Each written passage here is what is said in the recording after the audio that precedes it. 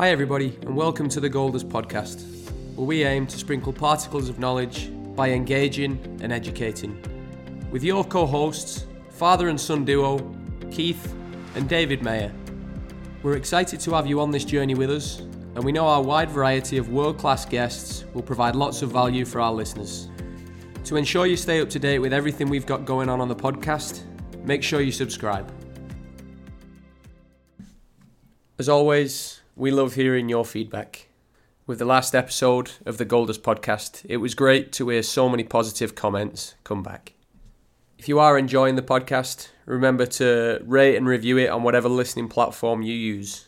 And if you want to get hold of us again, we're available on Twitter at Gold Dust Podcast and on our website at www.thegolddustcoach.com. Now, on today's podcast, we've got somebody that achieved something that most people would probably think is impossible. Only just over 5,000 people have ever summited Mount Everest, and considering there's just short of 8 billion people on the planet, you're certainly in a select group if you ever stand on the highest point in the world. Not only did today's guest summit Mount Everest, but he also had some serious issues on both his ascent and his descent from the top of the world. Nick Hollis has not only climbed Everest, but he's one of an even smaller group that has summited the 7 highest points on each continent in the world. And he's now venturing on his new task, called the 7-2-1 Challenge. Listen in to find out more about this inspirational story. Hi Nick, how are you? Hi Keith, yeah, doing really well, thank you. Nick, we're just going to really jump straight into this. You're, as we've mentioned, one of only a handful of people in the world that's ever completed the 7 Summit Challenge. But based off our previous conversations, we know that you weren't always a mountaineer and adventurer. You went to college and then ended up in the corporate world working for Hewlett-Packard.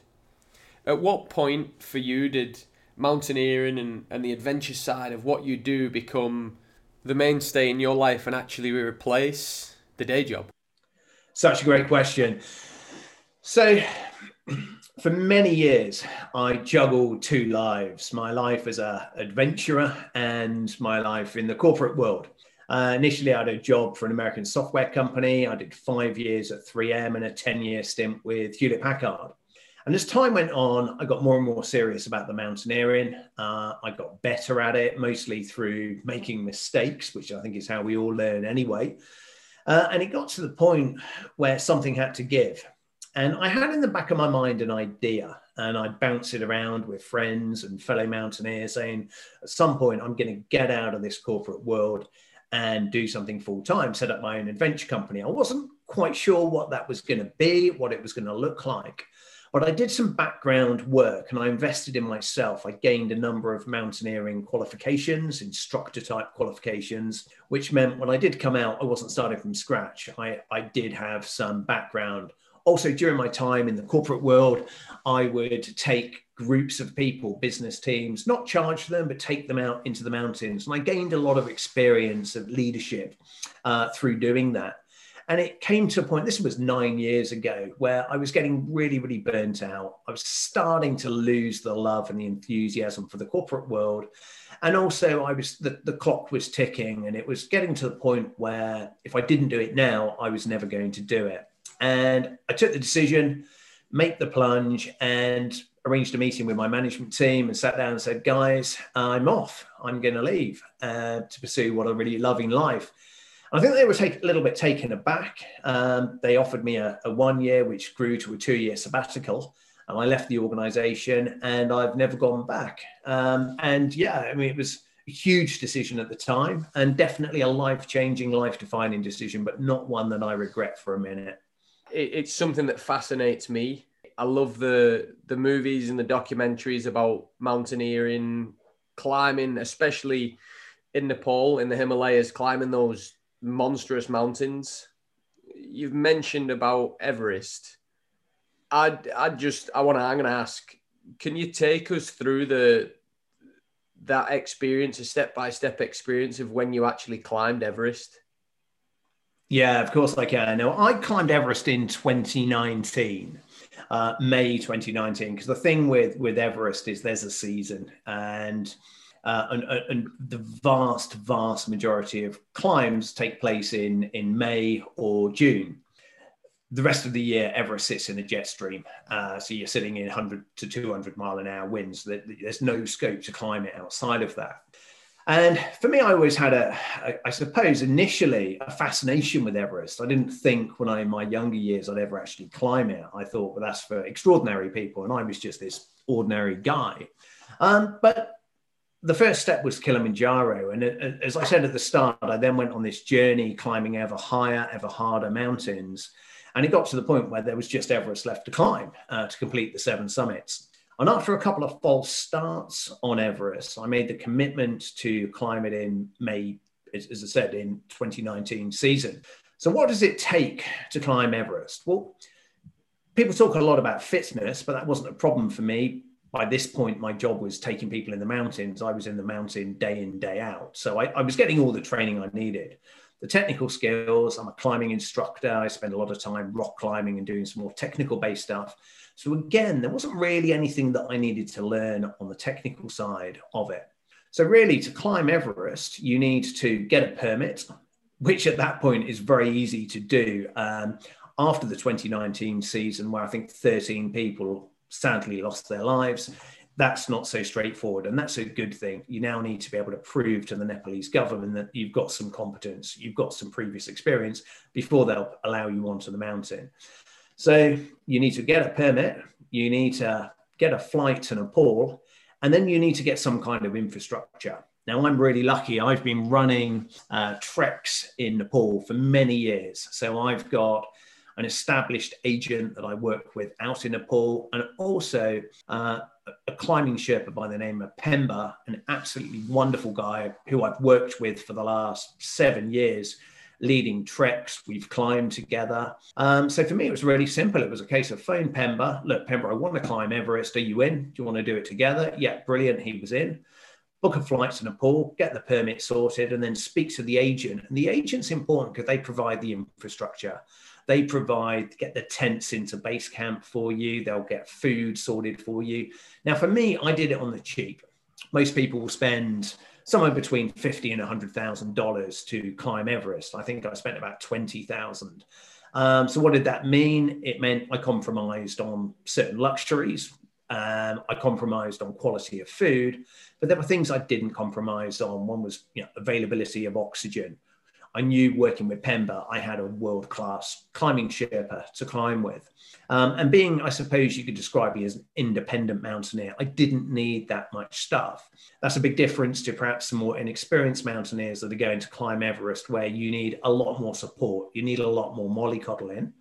And that's basically, other things you need to climb Everest is time, because the whole expedition takes upwards of 2 months. So you need to find that slot in your diary.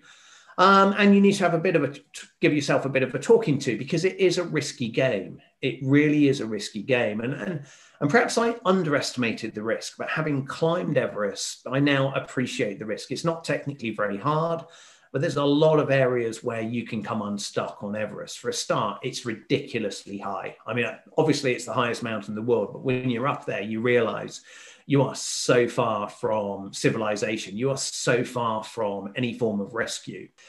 So you need to be mentally prepared and also mentally willing to pay the ultimate price, because if you're embarking on Everest climb, there is a real reality that you might not come back from it.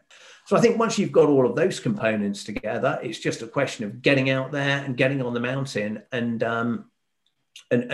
once you're on the mountain itself, the machine takes over. And what do I mean by that is you get caught up. All the teams are doing similar things. They're acclimatizing. That's the first stage of climbing Everest. You need to prepare the body to the higher altitudes. And the way you prepare the body is by climbing high, triggering the body to produce more red blood cells by straining it, and then returning to base camp to rest and recover and allow the body to do its thing, which is to produce more red blood cells, the oxygen carriers. And that's really, for me, where the Everest climb starts, base camp. Up until that point, it's a trek. And again, many of your listeners will certainly have heard of the Everest base camp trek, and some of them may have done it. That's the point where the trekkers get the photo. They go back down and achieve their lifetime goal, if that's what it was. But for us as mountaineers, that's where it starts. We get to base camp, and that's the starting point for the climb. You mentioned challenges there, Nick. I know 6-7 years ago, I was intending to go to base camp. That would have been my mountain. And due to an injury at the time, it prevented me from making that trek. But in addition to that, some of the challenges that you face from base camp to the summit of Everest, you had a 36-hour ascent with snow blindness and failing oxygen systems in the death zone. Now that must have been a slightly different experience to anything that you've encountered in the past. Yeah, certainly some of it was. Gosh, where to start with that one? So the challenges on Everest, I mean, you're confronted with a major challenge as soon as you leave base camp itself, because you've got this thing called the Khumbu Glacier, the Khumbu Icefall, to negotiate. And that's the bit where you may have seen on TV footage where you've got the ladders spanning these enormous crevasses. And you need to go through that. And you need to go through that thing typically 8 times, because when you're doing these rotations, this acclimatization phase, you have to go through it to get high and then come back through it on the retreat to base camp. So that's danger area number 1. You could very, very easily come unstuck in that section. And the reason is, the best way I could describe that Khumbu Icefall is imagine a humongous Jenga set where you've got blocks made of ice the size of large buildings. And this thing is moving. It's not static, but it's moving a couple of meters a day. And that means it's unstable. So you've got to get through this thing. And that's always, a little bit hairy. For me, though, the greatest challenge came on summit day. And there were a number of reasons for that. Firstly, 2019 was quite a notorious climbing season for Everest. What drove that is the number of climbers that were trying to climb it, the weather window, which was only 3 days long. There was one earlier in the season, which some people managed to sneak up and tag it, but the main weather window was just 3 days long. And then you also had in that mix, you had inexperienced climbers. I was amazed on Everest to see that there were people trying to climb it that had very, very little mountaineering experience. And it kind of blew my mind, but it was also pretty frustrating because those guys, and don't take this the wrong way, but they hadn't earned the right to be on Everest, and they were causing problems in the sense of they were very slow on the technical ground, and that was creating bottlenecks, that was creating traffic jams. Now, for me, we arrived, Everest has got a number of camps on it. So you start at base camp, you've got camp 1 at the top of the Khumbu Icefall, you've then got camp 2. From camp 2, there's a very steep climb up a face called the Lhotse Face, and halfway up that face is camp 3. And from there, you travel up to camp 4. And camp 4 is otherwise known as the South Col. And that's the launch pad for the summit. That's the last place you can put a tent before you make your summit bid. And when we arrived, Pember and I, at the South Col on the 21st of May, we were pretty concerned about the volume of climbers that were also coming up the hill. But also when we arrived, the weather had deteriorated and it hadn't been forecast. The weather had closed in, the winds were very strong. And this presented us with a decision to make. And the decision was, did we climb that night in bad weather, or did we go into our tents, use up oxygen supplies, spend a night, and then climb the following day? But we discovered that the majority of the mountaineers were going to do the second. They were going to go into their tents on oxygen because they didn't fancy these tough conditions, and they were going to climb it the following day. So we knew that the following day was going to be an unmitigated disaster. And the reason for that is there were going to be too many people on the higher section of Everest.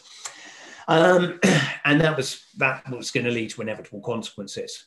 So Pember and I decided it was going to be less risky to actually climb that night, just 3 hours after arriving at the South Col, than it was to get caught up in traffic the following day. And that meant that we had to climb in some tough conditions. So we got our stuff together And it was 9 p.m. I started. And at that point, I actually was climbing alone because Pemba got pulled into another team to help them. So I was actually climbing on my own. About 50 mountaineers took the same decision as Pemba and I to go for the tough conditions to avoid the crowds. And the good thing is these were the strong mountaineers. These were the kind of cream of the crop. So I left my tent at 9 p.m. I remember within 5 minutes, I'd encountered a dead body.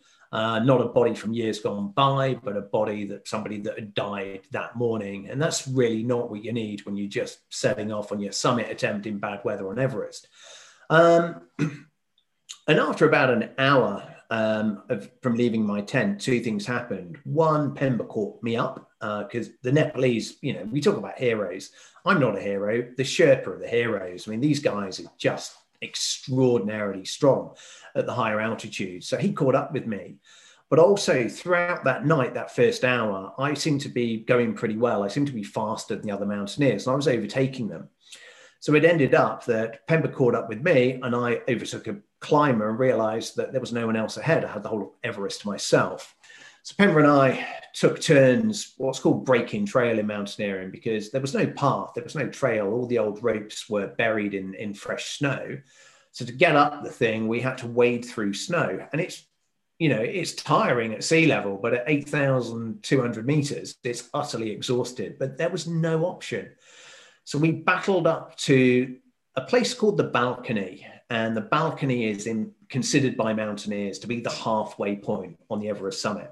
We got to the Balcony. We were quite a long way ahead of the other climbers at this stage. And Pemba and I actually exchanged our first words. And I said, look, what do you want to do here? He said, I'm pretty tired. Let's wait for the other mountaineers to catch us up and they can help us break their trail, wade through the snow on the next section. But after half an hour, we were getting brassically cold and I was getting pretty concerned about frostbite at this stage. And, my toes were getting a bit numb. I was doing all the things that we do, wiggle them and what have you. But I got to the point where we had to move. So I called Pemba, and Pemba's smoking a cigarette. I mean, we're at 8,450 meters. This is an example of just how incredible these Sherpa are. He's sitting down having a cigarette. I said, come on, let's go. And as we were making our way across a ridge towards the bottom of the south summit, my oxygen system blocked up. I was trying to breathe in and I couldn't get any air into my mouth. It was just wrapping around my face. And my heart sank at that point. I thought, crikey, we're not, we need to go down. And also I'm going to need to get off this thing without oxygen. And that is going to be a big challenge. But when Pemba caught up with me and I explained the problem, and he was super cool. He just said, don't worry, I can fix it. And he took a deep breath and blew into the valve on the side of my mask.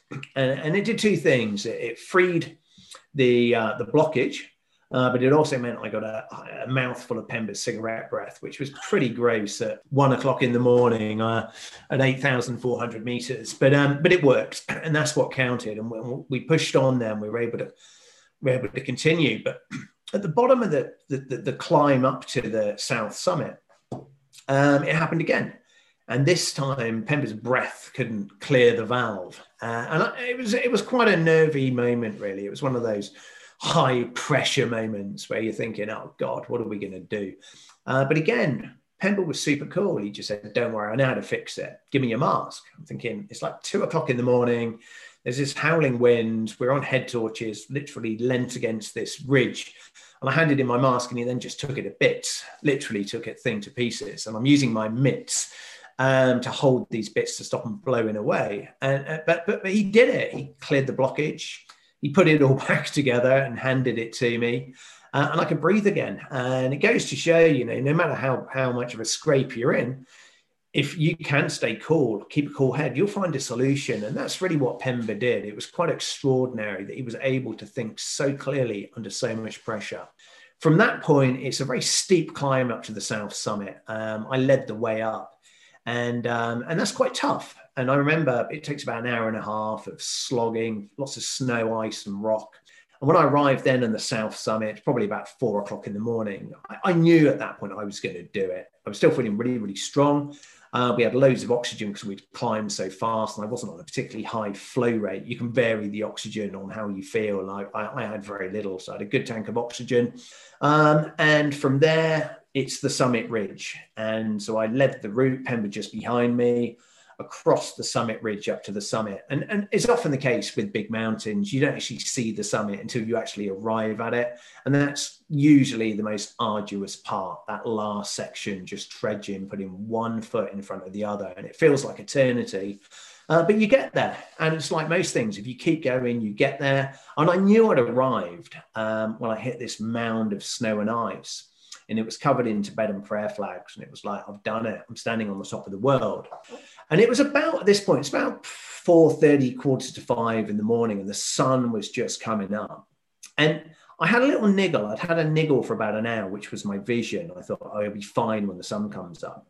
But when the sun came up, it wasn't fine. I remember looking out to my right-hand side across Tibet, expecting to see the most beautiful view in the world, right? The ultimate view. And my heart just sank because I couldn't see a damn thing.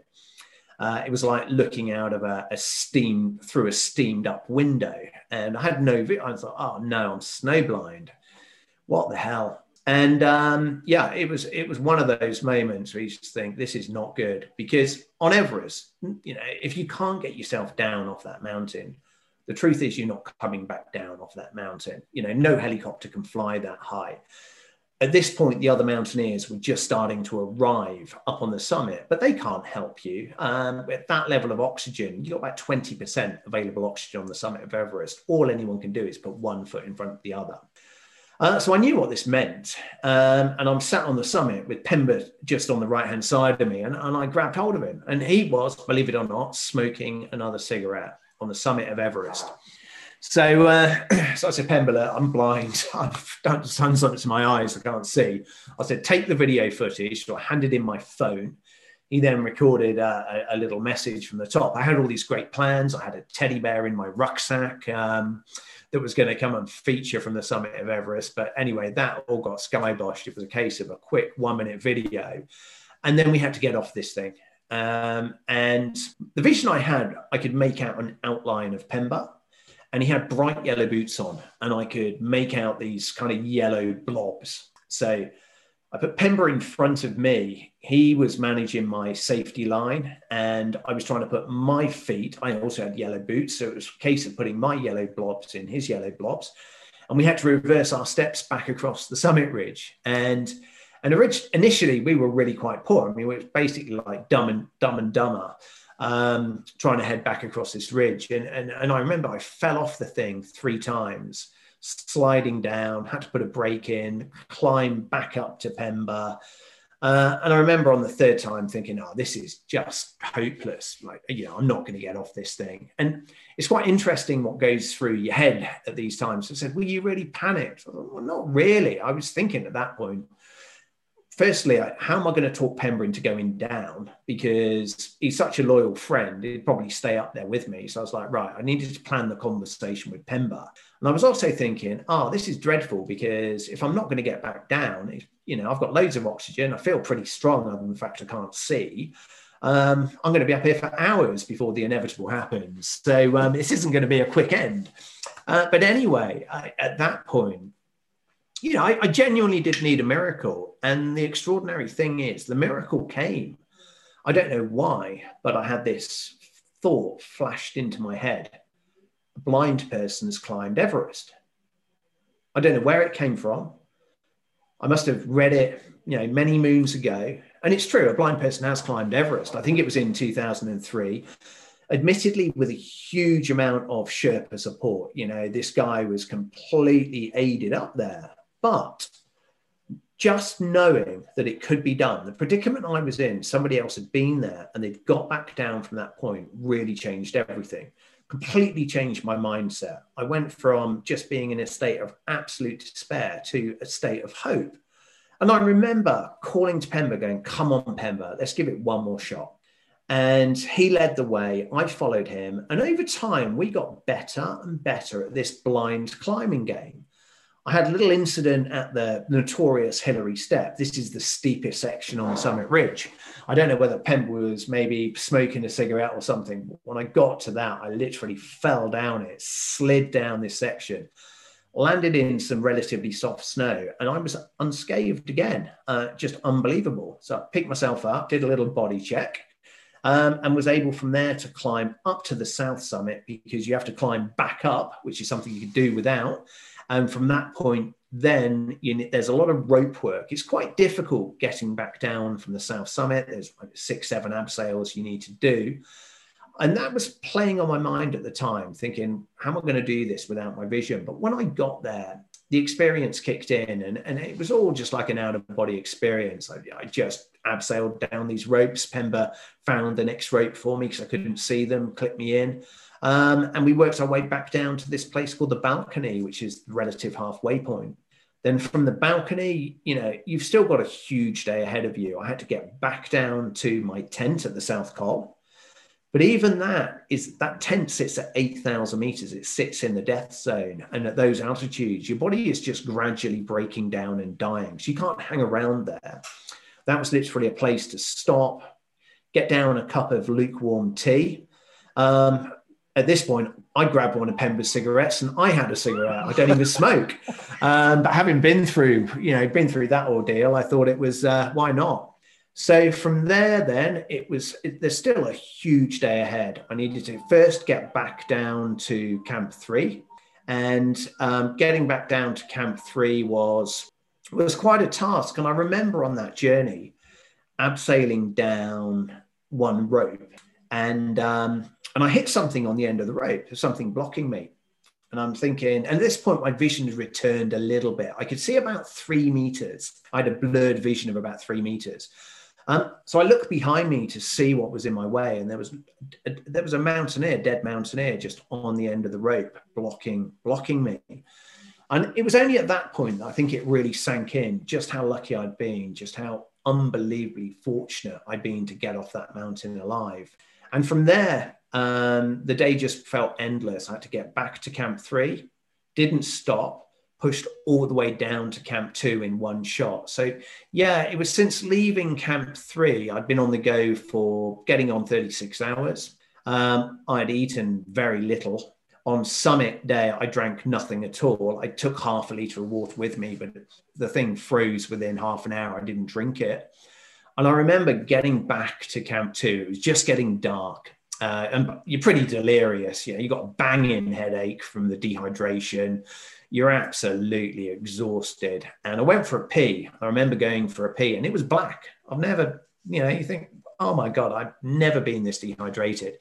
So drank endless cups of tea, got into a tent in a sleeping bag, and the lights were out. And that was it. The following day, the thing with Everest is you get off the mountain, it takes 6 weeks to climb it, and then you get off it remarkably quickly. The following day, I had to go back through that notorious Khumbu icefall for the final time back to base camp.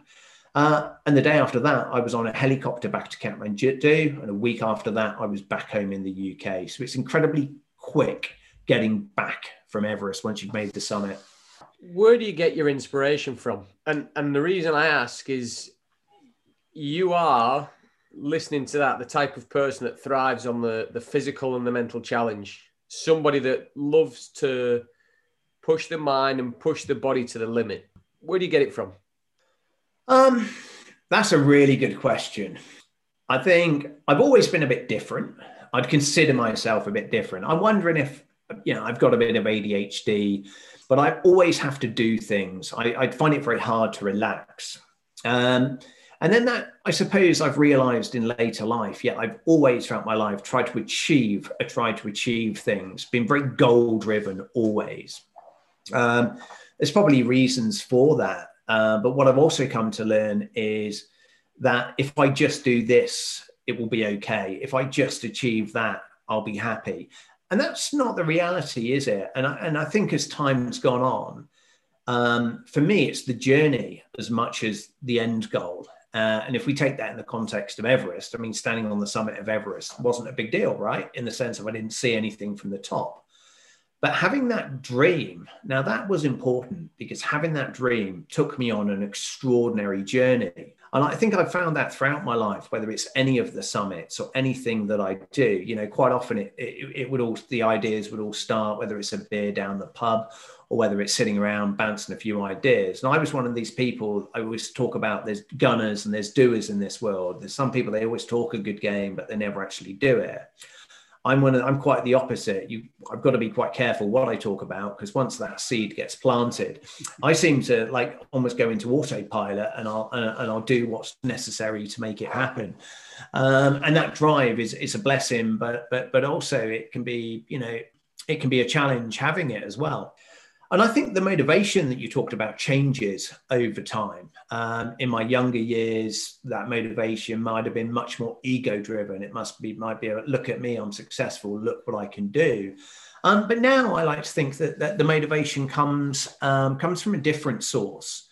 Right now, I'm very, very driven about environmental issues, about doing something to protect the planet, because I've been incredibly privileged. My day job, I'm an expedition leader. So I get to see the most stunning, beautiful places on Earth. I mean, absolutely blessed. But wherever I go now, it's impossible to escape the impact that us humans are having on the planet. And when we talk about things like climate change, well, most people don't really experience climate change firsthand. Maybe in the UK now with the floods, they're being directly impacted by climate change. Maybe last summer when it was nearly 40 degrees, they're starting to go, maybe something's going on here. But for us as mountaineers, adventurers, we do get to see it firsthand, because, for example, when we go back to the Alps, you see that the glacier has retreated several meters.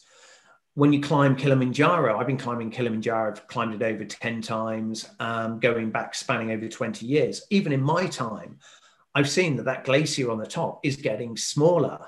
When we're now planning my next big adventure, which I'll talk about in a moment, involves making a solo crossing to the North Pole.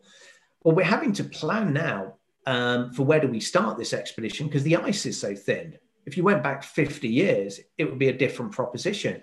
So the world is changing. It's changing very fast, and we need to do something. And for me, that is where my primary motivation comes from today. I'm driven to do things, not just to push myself physically and mentally, but also to do something to give back, to do something to support the planet, to make a tangible difference, to help educate people, because, you know, it's no exaggeration to say that we are at the tipping point. It's not all doom and gloom. It's not all pessimism, but we need to do something, and we need to do something fast. It needs to be high impact, and it needs to happen now. And that's really, for me, my motivation is getting that message out there. Great point, Nick. And you mentioned in that last little bit about your next challenge. So, mountaineer, you've done 3 Ironman races, which, for those that aren't aware, is a 2.4 mile swim, a 112 mile bike ride, and a full marathon. You've now got another goal, another challenge that's ahead of you, which is a goal of a lifetime. You want to be the fastest person to climb the 7 summits, to reach the North and South Pole, and to row the Atlantic Ocean. And you've called the project the 721. Can you share with us this challenge, and again, a little bit of why you decided to do it? Yeah, David, I'll be delighted. So 71 challenge. Where to start? I think the best place to start is my return to the UK, having climbed Everest. And Everest was the last mountain I needed to complete the 7 summits. And I remember at the time, a lot of people saying, right, you're going to retire now. You've achieved your goal. You've achieved your lifetime dream. Is it time to hang up the boots? And on reflection, I thought, no, it's not. Firstly, because I think coming back to goals and what goals really are, to me, is they're signposts. They're signposts to take you on a journey. I didn't want my life journey to finish on the summit of Everest. Hopefully, I've got a few years ahead of me still to go, and I want to enjoy the most extraordinary journey that I previously had. So I knew that I needed something else to work towards, because when you're working towards big goals, and you guys will know this yourself, that's when you feel alive, when you've got a sense of purpose, when you wake up in the morning and you say, yes, there's a reason to do this. You feel alive, you feel the fire in your belly. And that's what I like. I like feeling like that. So I needed something else to create that sensation. But also, as I said, starting to become a little bit less ego driven, was I wanted to do something to make a tangible difference. And I bounced a few ideas. I looked at the Atlantic row, I looked at polar crossings, and I worked out, at the time, I thought it was a world first to be the first person to complete the 7 summits, ski both poles, solo, full distance. And what I mean by that, full distance, is for the South Pole, it's about a 56-day unsupported solo crossing of Antarctica to the South Pole. So this is a big, very challenging endurance event to get to the South Pole. Same thing with the North Pole, and then rowing the Atlantic. So I thought, well, okay, why not? Well, let's do it. Why not? They can all be done. They're all achievable. I might fail, but I'm not so concerned about failure. This is something else I've learned on the journey, that failure is essential to success. I mean, show me a successful person who hasn't had masses of failure. What's important to me is that being on a journey that you enjoy, being on a journey that you're passionate about. And this looked to me to be a great project. It was going to take a couple of years to do. And this was where the World Land Trust come into play, because I arranged a meeting with World Land Trust and said, look, I'm looking at doing something a bit stupid. World Land Trust are a conservation charity. Sir David Attenborough is a patron. My very good friend and climbing partner, Steve Backshall, is a patron. And I sat down and said, right, what can I do? Here you go, use me in any way you like. And they suggested a nature reserve in Guatemala called Laguna Grande. And they explained to me that they were trying to buy 4,000 hectares of primary rainforest. And if they didn't buy it, the loggers were going to buy it, and it was going to be deforested permanently.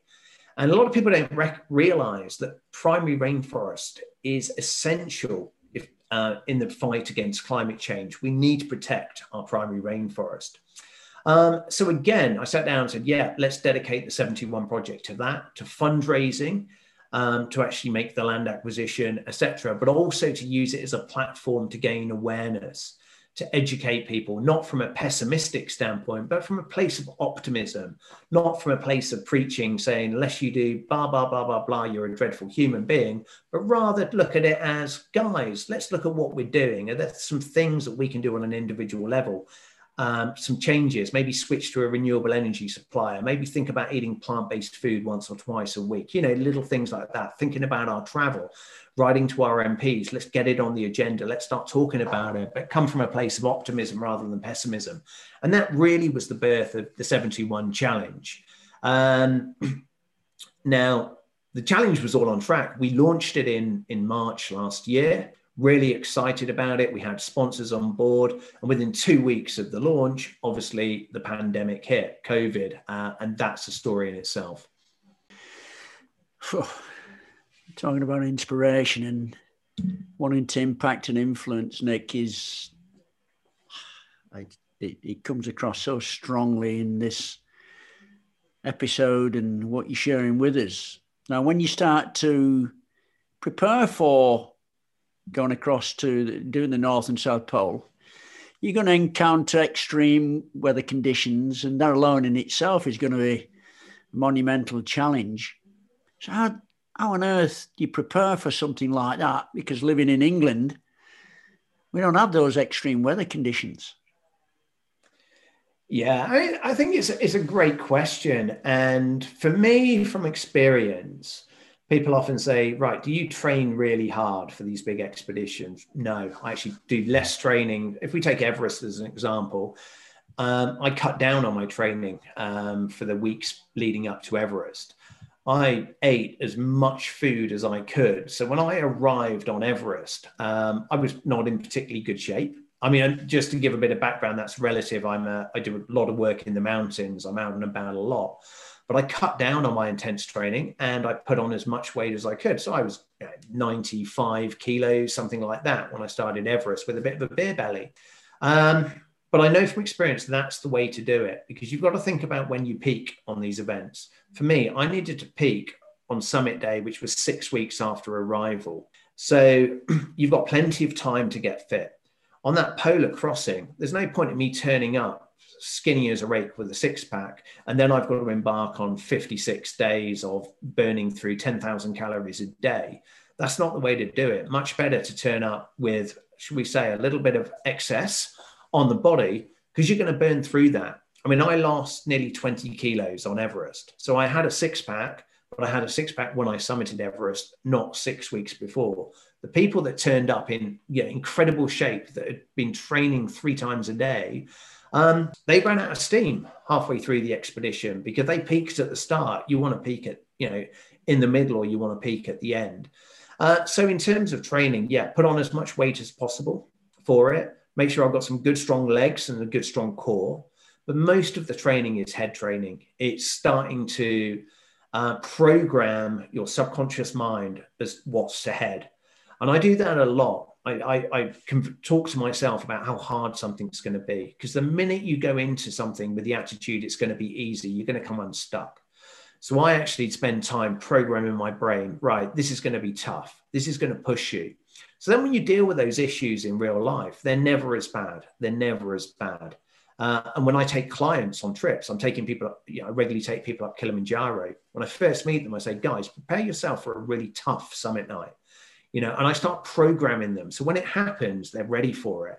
If you took someone and said, look, it's a walk in the park, and then, 3 o'clock in the morning when they're absolutely cooked, they're not going to have that will to go on. They're going to give up. But if they already know what they're letting themselves into, they'll be able to find and reach into further reserves. And I think for me, it's that mental preparation is so much more important.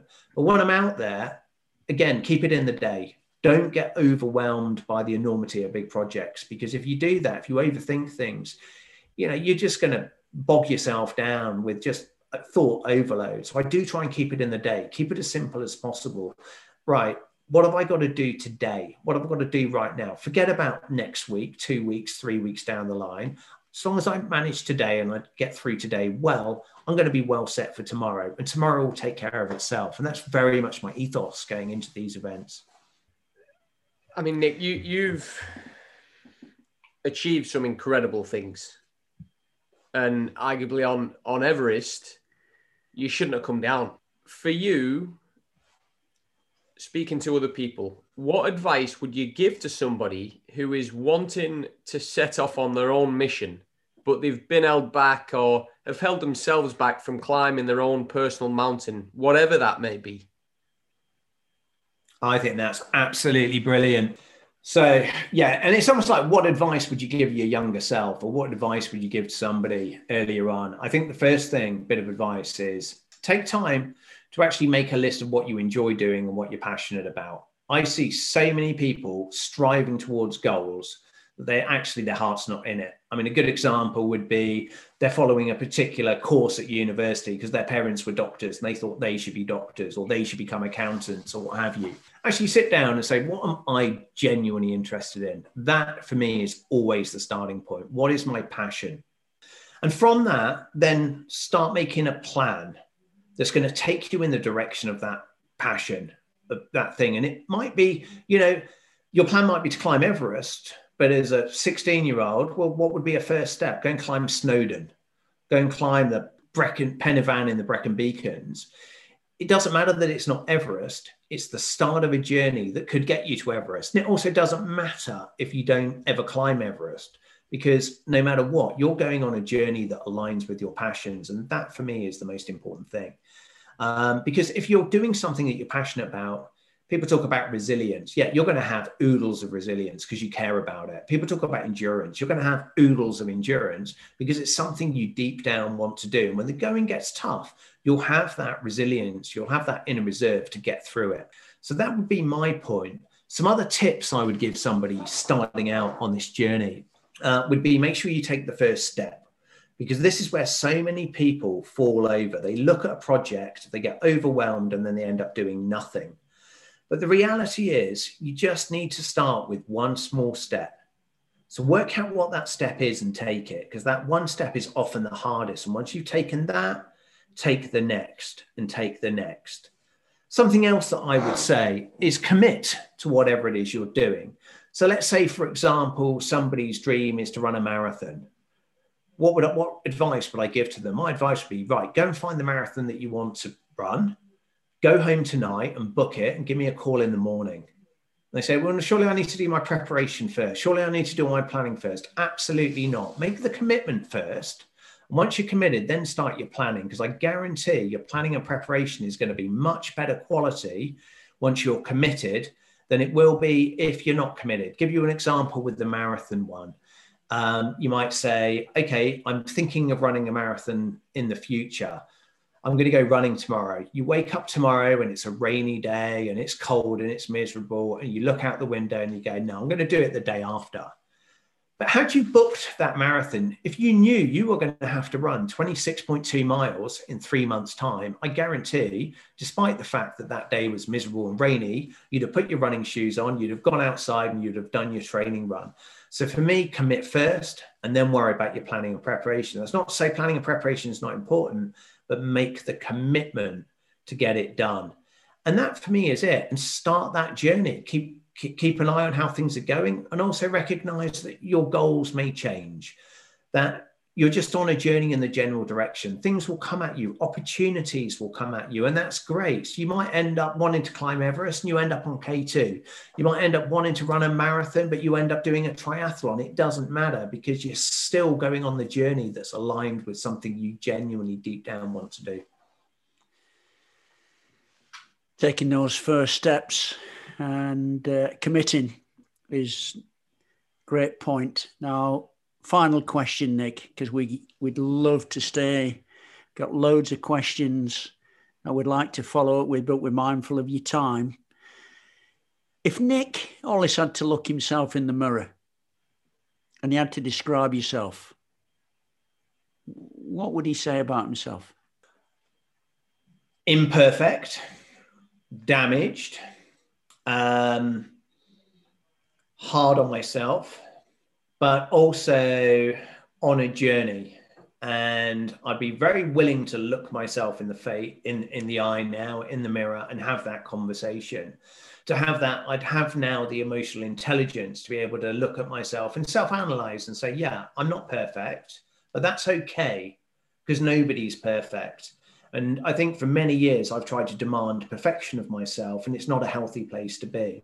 So now I'm a little bit more relaxed about things. I'm able to look at things I've done in the past and things that, haven't worked out well, mistakes that I've made, and see them not as a mistake, but see them for what they are, which is a learning experience.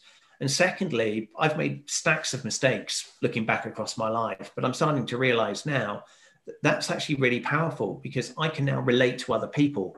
I can use that knowledge that I've gained and that experience to share it with other people, to help them, to relate, to connect. Things that I say, I can now will resonate with other people. So yeah, more than happy to look myself in the mirror. And probably 10 years ago, I think I'd have struggled. Well, Nick, you're very fortunate to be able to do that now. We say you can look yourself in the mirror when you were in the ascent of Everest, going snowblind, not knowing where that was going to take you. Very fortunate where you've had that resolve and resilience to be able to see things as they are, not make them any bigger than what they are. Nick, last little bit. If any of our listeners would like to reach out to you, how can they contact you? That would be amazing. So for me, if we could have as many people following the 71 challenge, that would be incredible. We have a Facebook page, which is 721 challenge on Facebook. People can link in with me. I'm Nick Hollis on LinkedIn. And we also have a website, which is www.721challenge.com. And we have stacks of information and update on that. But yeah, it's amazing when you're on these big, arduous journeys, how much little messages of support mean. They make all the difference. So yeah, it would be fabulous if the listeners could follow me on that adventure. And also, don't be shy. If you've got any questions, send them to me. I'm a human being, and if I find the time, it might take a couple of days to get back to you, but I will reply. So don't be shy in terms of getting in touch as well. Brilliant. Well, Nick, I know from my dad and I, we're following you on the journey, and we'll be willing you on and pushing you on in this 721 challenge that you've got ahead of you. And with the resolve and all the things you've been through, I'm sure you'll come through successfully, and we're just excited to follow what's next after that as well.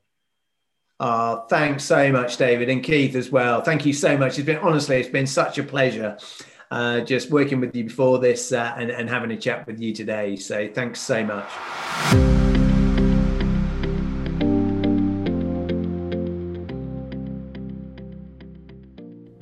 Thanks for tuning in to the Goldust podcast today. If you enjoyed this episode and you haven't already subscribed, please do so. Your continued support is highly appreciated, and it means so much to us knowing that the content that's being produced is providing value in people's lives. If you would like to know more or get more information from us, you can follow us on Twitter at Goldust Podcast, and also you can visit our website at thegolddustcoach.com. Thank you, everybody.